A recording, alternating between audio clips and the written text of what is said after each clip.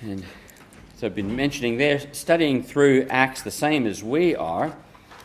And it means as you hear and learn this morning, you can teach them further in what you're learning and they're learning, help them understand a little bit better as you have opportunity. This Wednesday evening we'll be having a Bible study again as we do each week. We're going to begin just a short little kind of series there on the Holy Spirit. As I mentioned on Wednesday, we talk a lot about the Father and trying to understand who the Father is and his role. We talk a lot about the Son and particularly the redemption that he brings. But we don't talk probably enough about the Holy Spirit and his role in our lives, his place within the Godhead, with the exception of probably one or two parts of his ministry. Much of it's neglected. So we want to take just a few weeks just to think through the great work of the Spirit, who he is and what he does. So we'll be doing that this Wednesday evening, starting just a couple of thoughts through there. This morning, Acts chapter 4. Acts chapter 4. And like we did last week, we did a whole chunk because it's hard to separate. So we're going to do the whole episode here with Peter and John in chapter 4. This is really the continuation of what took place in chapter 3. And so we'll go through that. And because it's a longer section, we'll read through it together. So Acts chapter 4, we're going to start in verse 1. I'm going to read through verse 31 together. It says, "Now, as they spoke to the people," and that's Peter and John from chapter 3, "the priests, the captain of the temple, and the Sadducees came upon them, being greatly disturbed that they taught the people and preached in Jesus the resurrection from the dead. And they laid hands on them and put them in custody until the next day, for it was already evening. However, many of those who heard the word believed, and the number of the men came to be about 5,000. And it came to pass on the next day that their rulers, elders, and scribes, as well as Annas the high priest, Caiaphas, John, and Alexander, and as many as were of the family of the high priest, were gathered together at Jerusalem. And when they had set them in the midst, they asked, 'By what power or by what name have you done this?'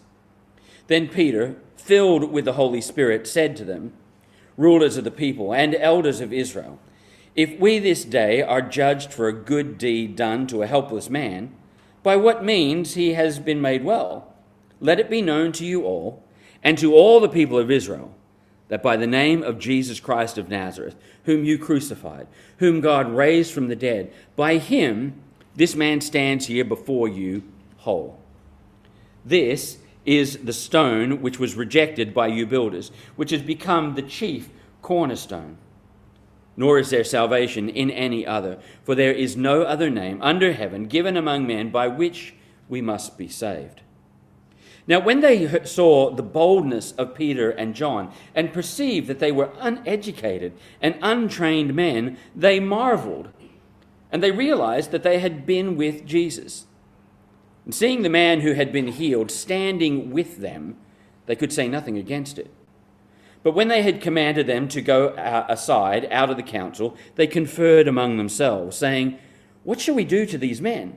For indeed that a notable miracle has been done through them is evident to all who dwell in Jerusalem, and we cannot deny it. But so that it spreads no further among the people, let us severely threaten them, that from now on they speak to no man in this name.' So they called them and commanded them not to speak at all, nor teach in the name of Jesus. But Peter and John answered and said to them, 'Whether it is right in the sight of God to listen to you more than to God, you judge. For we cannot but speak the things which we have seen and heard.' So when they had further threatened them, they let them go, finding no way of punishing them because of the people, since they all glorified God for what had been done. For the man was over 40 years old on whom this miracle of healing had been performed. And being let go, they went to their own companions and reported all that the chief priests and elders had said to them. So when they heard that, they raised their voice to God with one accord and said, 'Lord, you are God, who made heaven and earth and the sea and all that is in them, who by the mouth of your servant David have said, why did the heathen nations rage, and the people plot vain things? The kings of the earth took their stand, and the rulers were gathered together against the Lord and against his Christ. For truly your holy servant Jesus, whom you anointed, both Herod and Pontius Pilate, with the Gentiles and the people of Israel, were gathered together to do whatever your hand and your purpose determined before to be done. Now, Lord, look on their threats. Grant to your servants that with all boldness they may speak your word, by stretching out your hand to heal, and that signs and wonders may be done through the name of your holy servant Jesus. And when they had prayed, the place where they were assembled together was shaken, and they were all filled with the Holy Spirit, and they spoke the word of God with boldness. Let's ask God's blessing as we come to his word this morning. Our Heavenly Father, having read your word, we ask now that you would teach us and encourage us through it. Give us strength and boldness, the power of the Spirit to be the testimony and the witness that we need to be in this world. We pray these things in the name of Jesus, our Savior. Amen.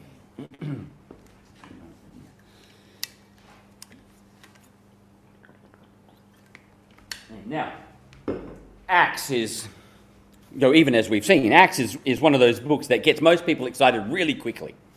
We begin Acts and it's just excitement, and we read it and we're going, yes, yes, yes, because we come to Acts chapter 1.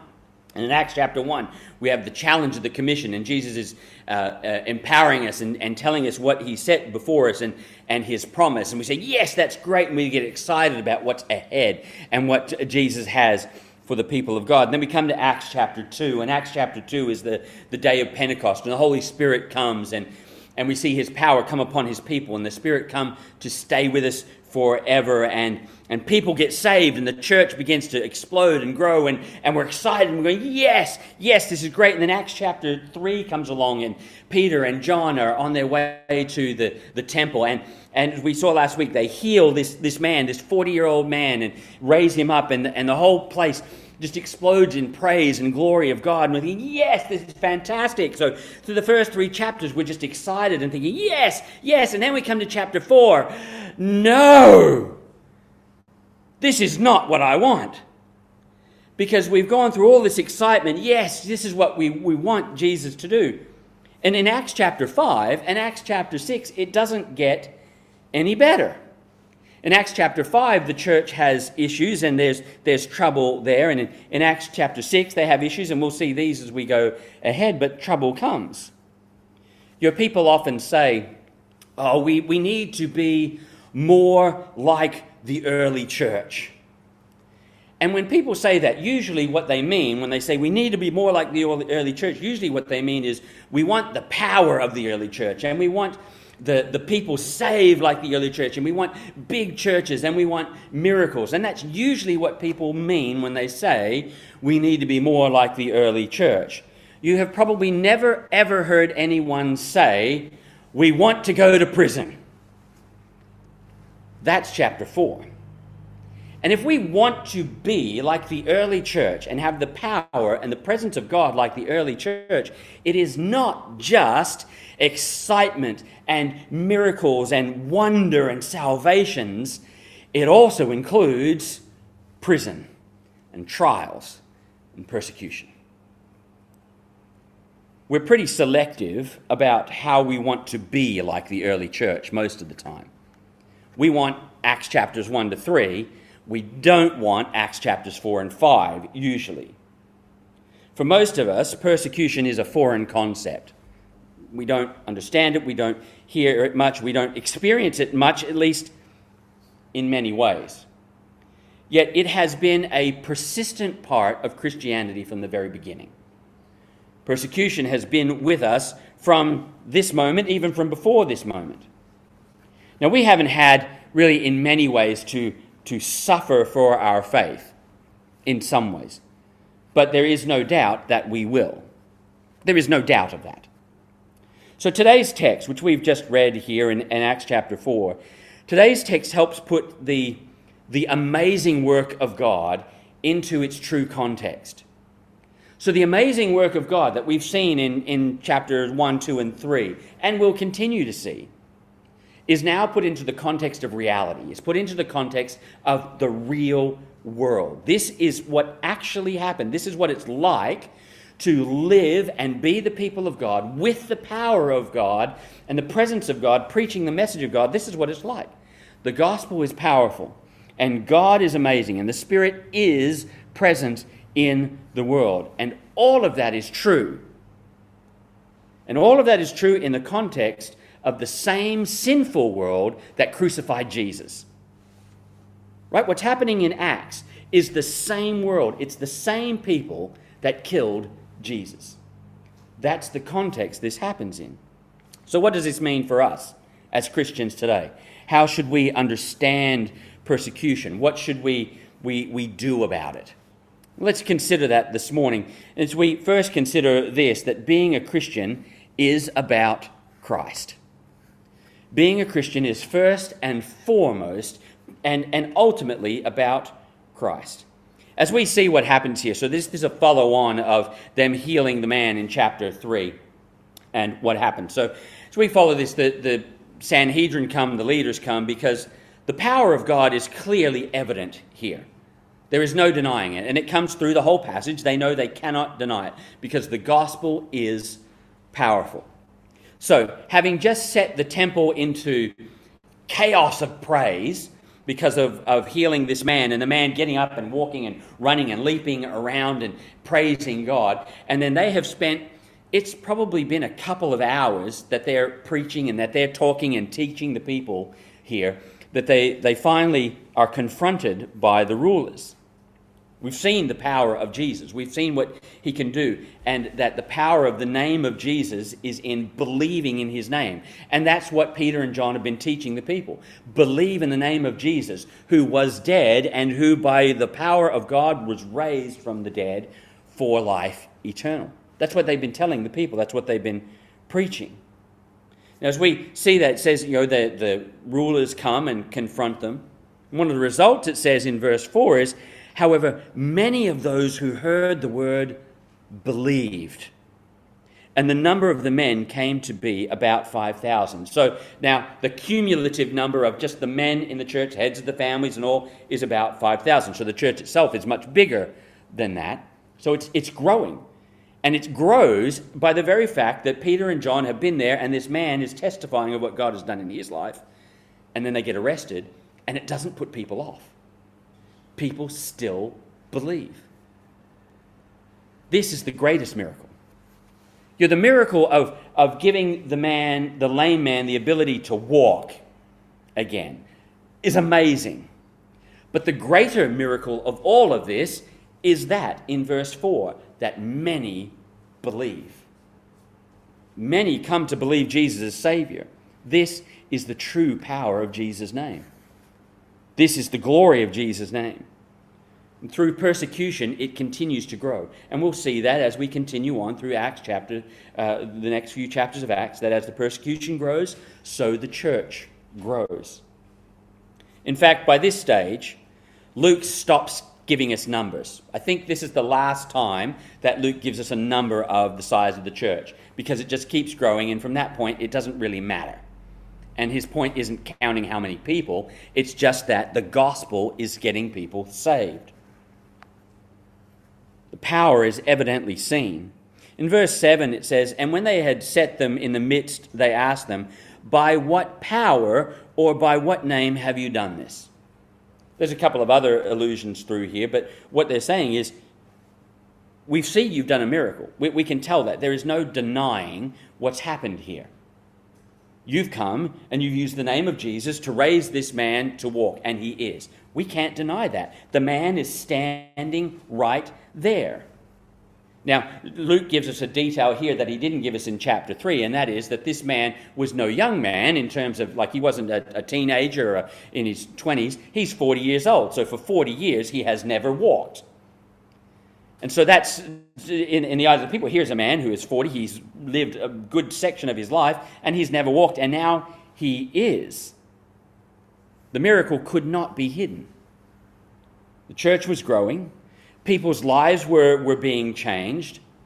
And this is where the Sanhedrin, so this group which comes up, which is largely Sadducees. The Sadducees were part of the ruling elite, as we know. Their perhaps main issue was that they didn't believe in the supernatural. So they didn't believe in a resurrection from the dead. They were really ultimately a political party in many ways, but they were the religious elite of the time. And so part of their problem is, so it says in verse 16, "What shall we do to these men? For indeed that notable miracle has been done through them is evident to all who dwell in Jerusalem, and we cannot deny it." They can't deny what has been done. Their problem is they are preaching that Jesus rose from the dead, and because Jesus rose from the dead, people can have life and salvation. They don't believe any of that.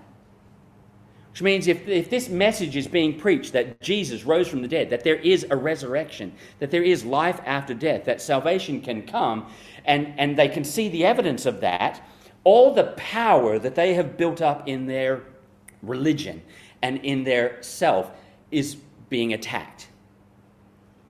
People are going to stop believing us, stop listening to us, because here are people who are saying that there is a resurrection and actually showing people there's a resurrection in the power of God. Power of Jesus' name, the power of the gospel changes lives. It's evident. It can be seen. Let the gospel be seen. Let it be seen and heard in you. What kind of testimony does our life have of Christ? See, what's causing these religious leaders problems is here is a man who has been changed by Jesus Christ, and he's telling everybody, and there's no denying it. When Christ saves us from our sins, he changes us. And we begin to change more and more, but too often we hide those changes. You're watching the ad for, I think it's MasterChef. And there's a guy on MasterChef, apparently, who's coming on, and he's a Boilermaker, I think. And he's embarrassed about what people, his friends and his work colleagues will think because he's been crying on MasterChef. Right? So we've hidden certain things there. And it's kind of how we are with Christ. Christ changes us, and inside there is something different about us, but we hide it from those around us. We don't want people to see what's happened within. We can't just tell people the gospel is powerful. We need to let people see in our lives that the gospel is powerful. Now, as the apostles stand, and they stand before them there in their thing, and they get charged, tell us what's going on. Tell us what power you did this. We come to verse 12. Verse 12 says, "Nor is there salvation in any other, for there is no other name under heaven given among men by which we must be saved." Be saved. In this verse, we find that the path to salvation is exclusive. The path to salvation is exclusive. The power of the gospel, so the power of the resurrection, the power that changes lives, the power that makes a difference in this world, is Jesus. And only Jesus. This has been the call of Christianity from the very beginning, that only Jesus can save. They had probably been teaching in the temple for a couple of hours, because it was 3 o'clock in the afternoon when they got there and healed the man.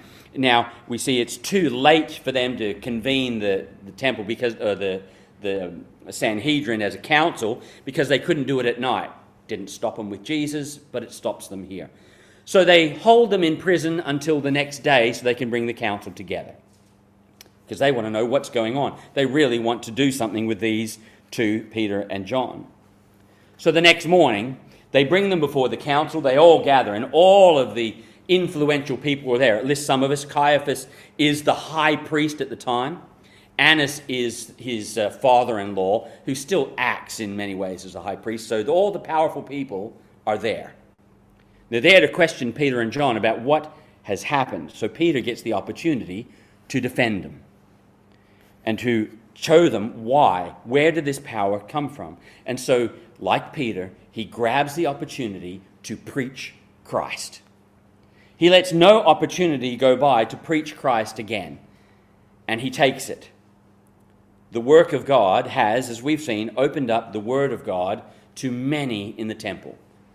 They've understood and they believed. And now, not only has the Word of God been able to get out to many in the temple, now Peter has the opportunity to stand before the elite of Israel and preach Christ crucified and risen again.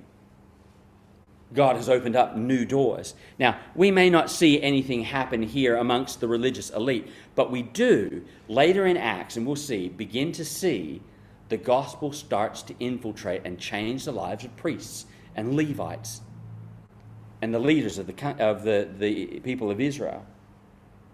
So again, Peter draws attention to how this happened. It happens in the name of Jesus Christ.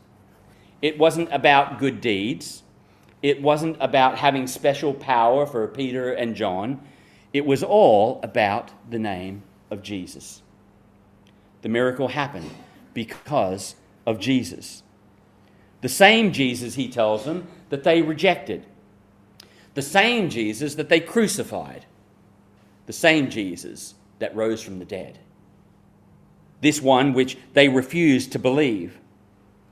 Our role in this world is to proclaim the gospel of Jesus Christ, to proclaim the name of Jesus. We're not trying to reform society. We're not trying to change cultures. We're not even trying to build churches.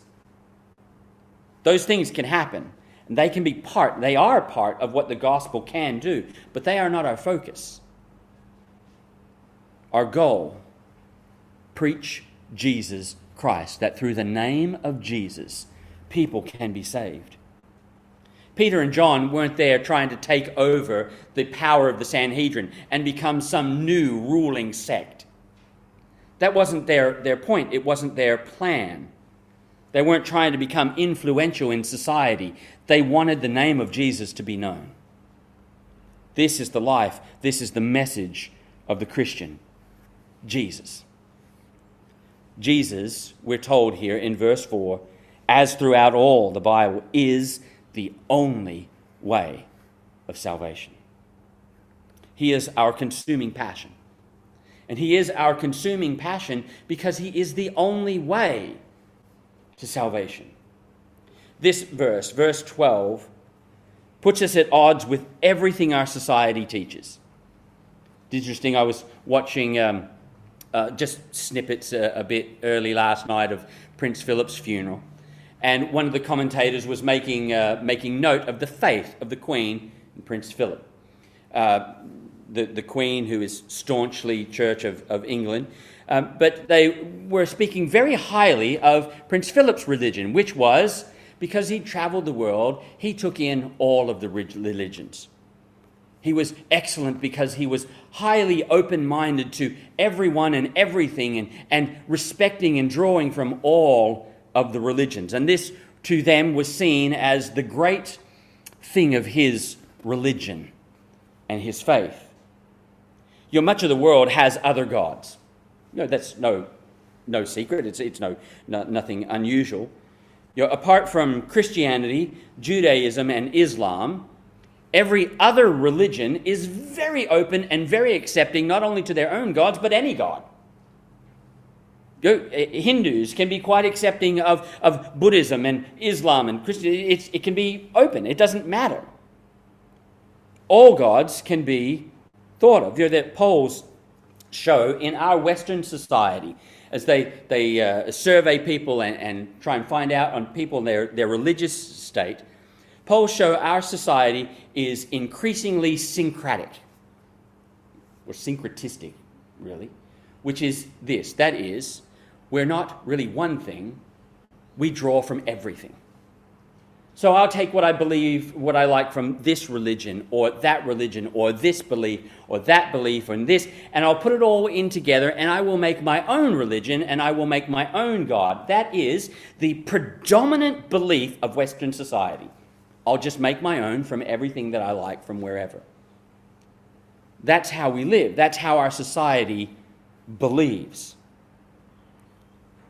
In fact, to believe in one true God in our society now is considered to be arrogant intolerant, and completely unacceptable. We're not allowed to believe that Jesus is the only way and be considered reasonable people. But there is no other way of salvation. There is no other way. No other religion will get you there. No other belief system, no other faith system is going to get you eternal life, is going to free you from your sins. We don't have time this morning to compare other religions. We've done that last year or the year before. We did that as we went through looking at some of those religions. We don't have time to do that this morning. But this is what the Bible tells us, that Christianity is a message of exclusiveness. That is, no one, nothing else can save you from your sin. No one and nothing else can get you to heaven. There is no other way, no other person that can give you a relationship with God. Only Jesus. Only Jesus. Why are we as Christians so adamantly exclusive?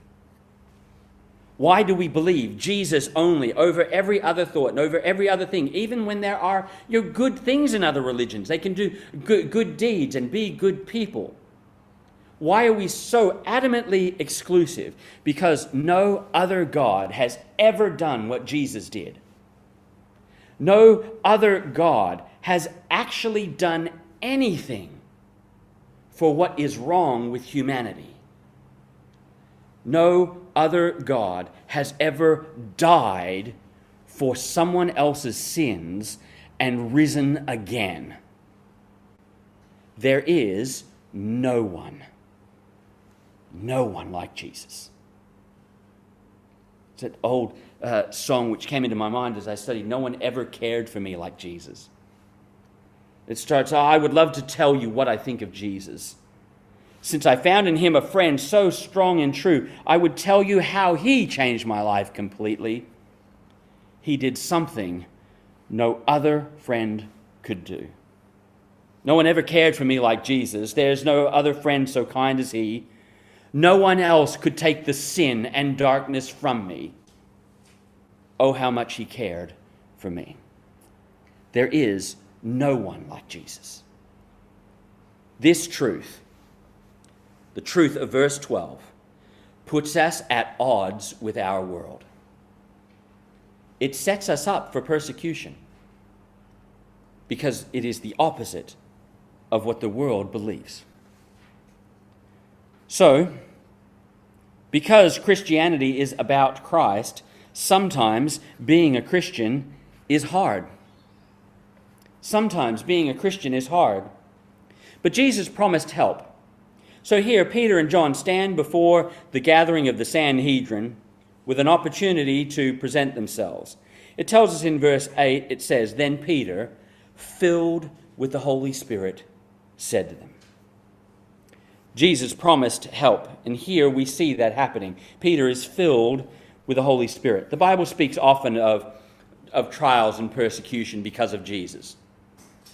Jesus told us that. But almost every time that the Bible speaks of persecution or trials because of our faith, it also gives us encouragement in it. John 16, "You may have peace in the world. I have overcome the world." In 1 John chapter 4, "Greater is he that is in you than he that is in the world."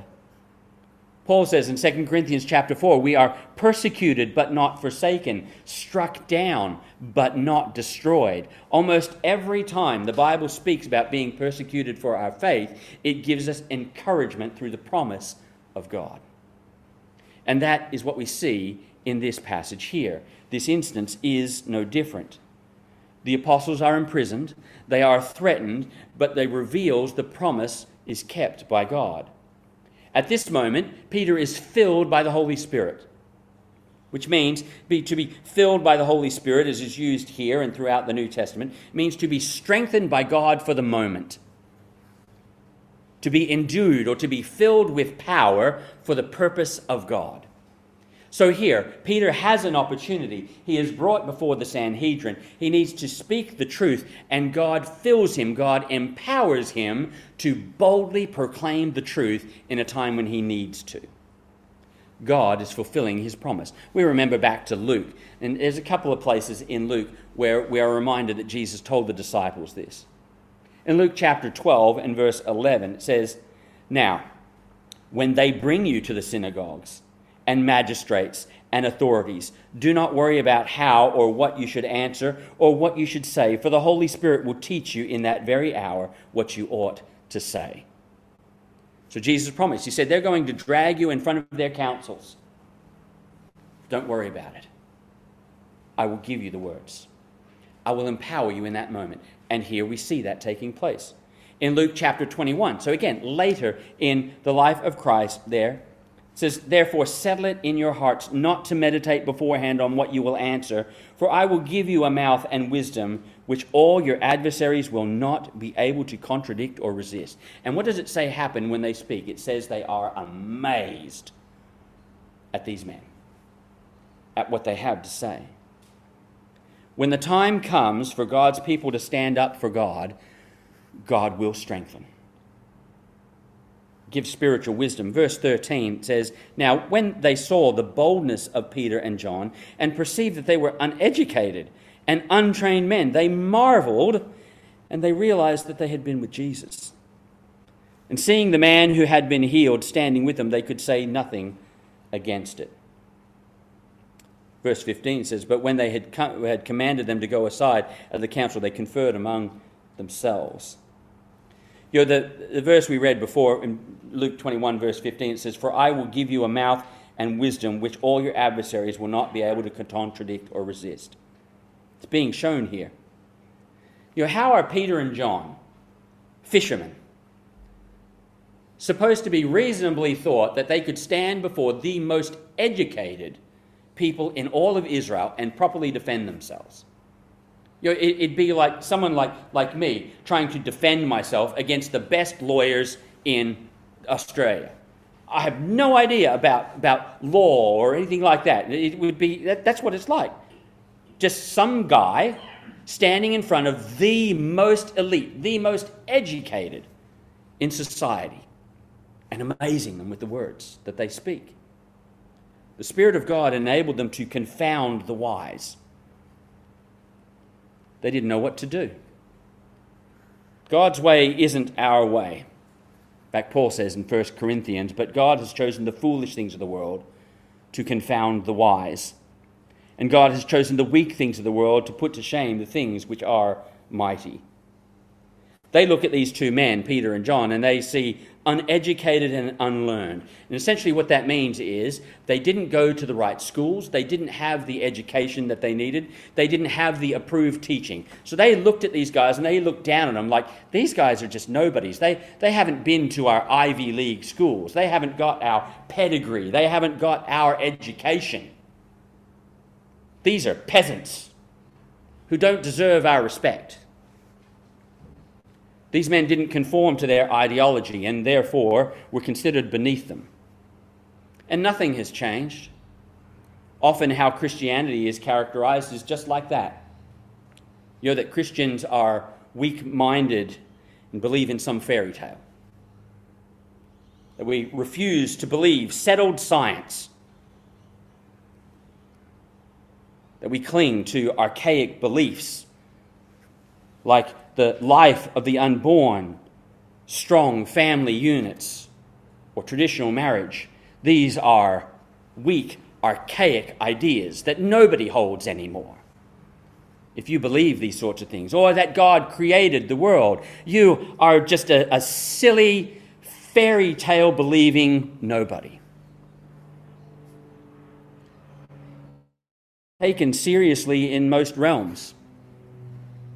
In fact, I can give you several cases in just the last year where Christians, highly educated, influential Christians in the world of science, have been removed from their places of job, not because they are not good at their job, but because they simply believe God. Yet these weak men confounded the wise. it is evident they had been with Jesus. Could there be, that phrase has always struck me. Could there be any better description of someone than that? It was seen that they had been with Jesus. If I get to the end of my life, or any part in my life, and somebody can look at me and say, it's evident he's been with Jesus, that will be all I need. That's the peak of everything, that it can be seen in me. That people would look and say, clearly, he's been with Jesus. It was evident that they'd been with Jesus. In fact, Jesus had put these same people in the same place, spoken to them, and they didn't know how to interact or how to live or answer that. When Jesus says, don't worry what to say, that doesn't mean be unprepared. The Spirit will apply. See, they had been with Jesus. They had been learning from Jesus. They had been studying the Scriptures. They knew. So when Jesus said, don't worry what to say when you stand before them, he doesn't mean don't be unprepared. He means when the time comes, you don't need to worry about it, because what you have learned, what God has done in your life, I will empower you to remember. I will empower you to speak. I will give you the boldness you need in the moment. Don't worry about the moment. Spend your life learning from Jesus. When the time comes, the Spirit will enable you to use that with power.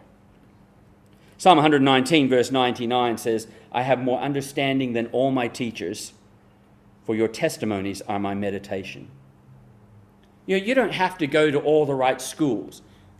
You don't have to go to Bible schools, and you don't have to go to seminaries to speak the word of God with power and with passion and with truth.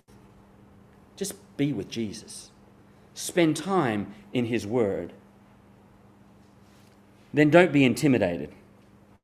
This persecution is about Jesus. It says in verse 19, but Peter and John answered and said to them, whether it is right in the sight of God to listen to you more than to listen to God, you judge. The persecution is about Jesus. That's their issue. Their issue is Jesus. They don't like that he has a name which has power. They don't like that he is the one who resurrected. Peter reminds us who we should fear. We should fear God, who, Jesus himself tells us, has the power to put men into hell. He says, don't worry about people who can destroy your body. He says, how about you worry about the one who not only can destroy your body, but has the power after life?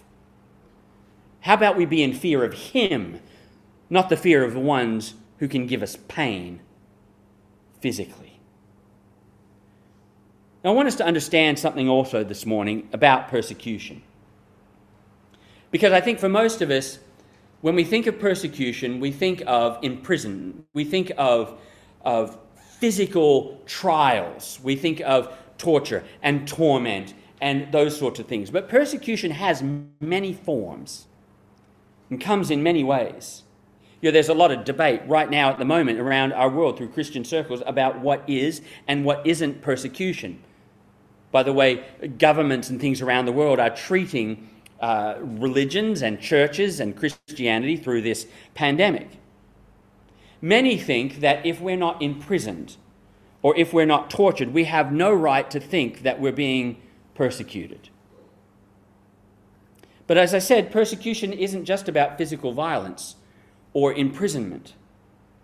See, Peter and John experienced that. They experienced the imprisonment. They experienced violence, and you will see more of that through Acts. The early church had many people killed. But persecution comes in many forms and many intensities. What we find here is not so much the imprisonment that is the persecution for Peter and John, but the threatening. What were they told to do? Do not speak in the name of Jesus again. They threatened them, do not speak in the name of Jesus again. Being pressured to suppress the name of Jesus is persecution. Anytime we are pushed, pressured in some way to not speak of Jesus, that's persecution. Whether subtly or forcefully, the pressure to be silent in the name of Jesus is persecution. It comes by perhaps disrespecting and disregarding the people because of Christ. Pressuring to accept ideas, pressuring to accept principles or beliefs that are contrary to Christ. So you can preach Christ as long as you believe these things, or say that Christ does this, or likes this, or is this way. Why does the world want the name of Jesus silenced? We could probably give you a bunch of illustrations right now in our very own society where there is pressure to keep the name of Jesus out of conversation. Why? Why the pressure by the world to keep the name of Jesus silent? Because Satan knows the power of the name of Jesus. There is power in the name of Jesus. Satan knows it. The demons know it. We see that through Acts 2. We see it through the Gospels. He knows that in the name of Jesus, people can be saved from their sins. He knows that in the name of Jesus, salvation comes. In the name of Jesus, lives are changed. Satan knows that at one point, everyone will bow to the name of Jesus. So finally and quickly, being a Christian requires prayer. This is how they end. Peter and John are let go from the Sanhedrin, threatened. Do not ever speak in the name of Jesus again. They go back to the church and they tell the church everything. They tell the church what had happened. They tell the church about the miracle. And they tell them about what the Sanhedrin said to them and how they were threatened and that they weren't to speak of Jesus ever. And the church is now at a turning point. See, the church needs God. They had a decision to make. Will they believe that Jesus will build his church? Will they believe that the gates of hell will not prevail against him and his church? Or will they give in? What will they do? How will they react? We think, and maybe the temptation was there, and it's certainly here in our society. What if we just change the way we talk about Jesus a little bit so that it doesn't offend them so much and we can still talk about Jesus, but we leave out all the bad bits? Maybe they thought about it. Maybe if we just talk about Jesus, but we don't spend so much time talking about the resurrection, because that seems to be what gets under their goat. Maybe if we talk about Jesus, but we talk more about how the Romans crucified Jesus and not so much about how the Israelites cried out to crucify him. We can still get that Jesus died in there, but not have to worry about Israelites. There's a lot of ways that we can reshape the gospel and kind of keep it there, but make people a little bit more happy. In the end, nothing really comes of it. It's a completely powerless gospel. But the church has a choice to make here. What are we going to do? And so they do what they should do. They pray. They pray. They go to God. It says, so when they heard that, they raised their voice to God with one accord. They couldn't change the message of the gospel. They couldn't alter it. They couldn't dumb it down. They couldn't water it down, because that's not the gospel.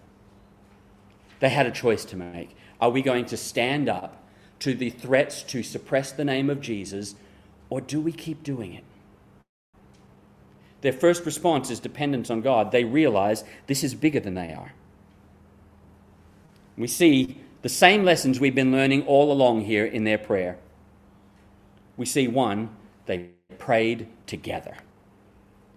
They were united in one voice together.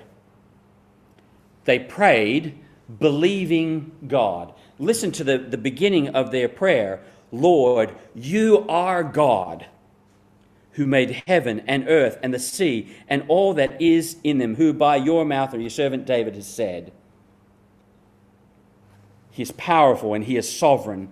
They prayed from Scripture. So they take Psalm 2 and they apply it to God and they pray it back to God and they say, God, this is what you've said. Now help us deal with it. They pray together. They pray believing God. They prayed from Scripture. They prayed specifically. It says in verse 27, for truly your holy servant Jesus, whom you anointed before both Herod and Pontius Pilate with the Gentiles and the people of Israel were gathered together to do whatever your hand and your purpose determined before them. Now, Lord, look on the threats and grant to your servants that with all boldness they may speak your word. What did they do? They said, dear God, they've told us not to speak your word. So give us boldness to do that. They didn't dilly-dally around and play around. They said, God, this is what we need. We need to keep speaking your word, so let's do it boldly. Give us the power to do it boldly. This is the prayer all through the New Testament.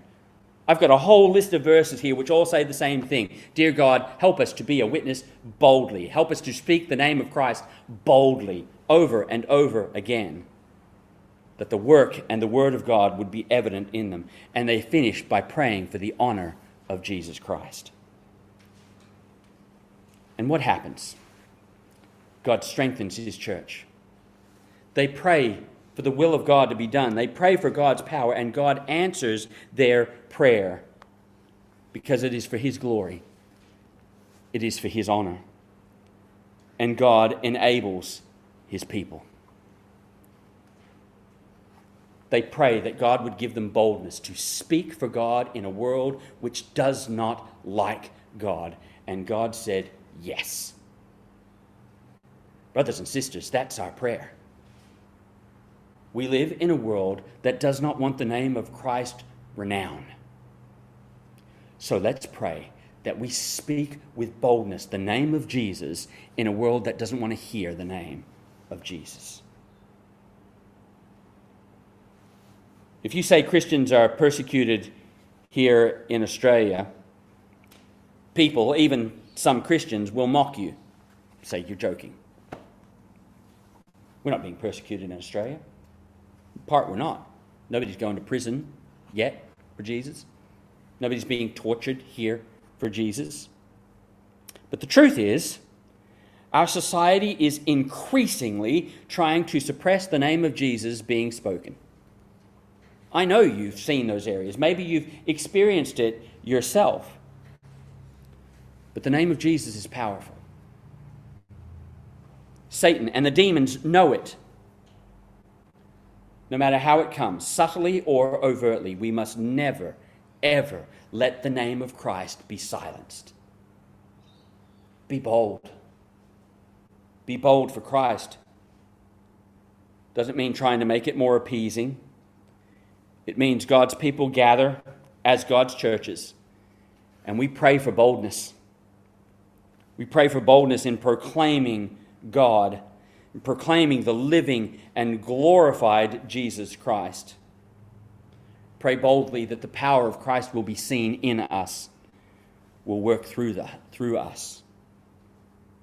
Why do we need to do that? Why do we need to be bold?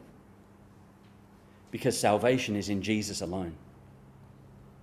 There is no other way.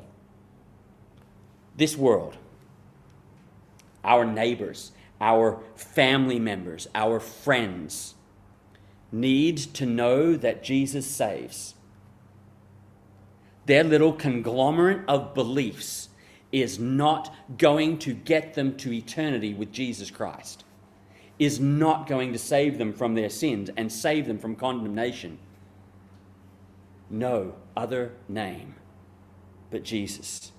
We need to be willing to risk our reputations. We need to be willing to risk our lives for that. Let's pray. Our Heavenly Father, we thank you for the challenge of your word. Sometimes your word is exciting and it fills us with encouragement and joy and just wants to make us move out in just overwhelmed excitement. And sometimes, dear God, it's confronting and challenging and even hurtful. And in some ways that is today. Because we know, whether we experience it now, we know that the name of Jesus is not well thought of in this world.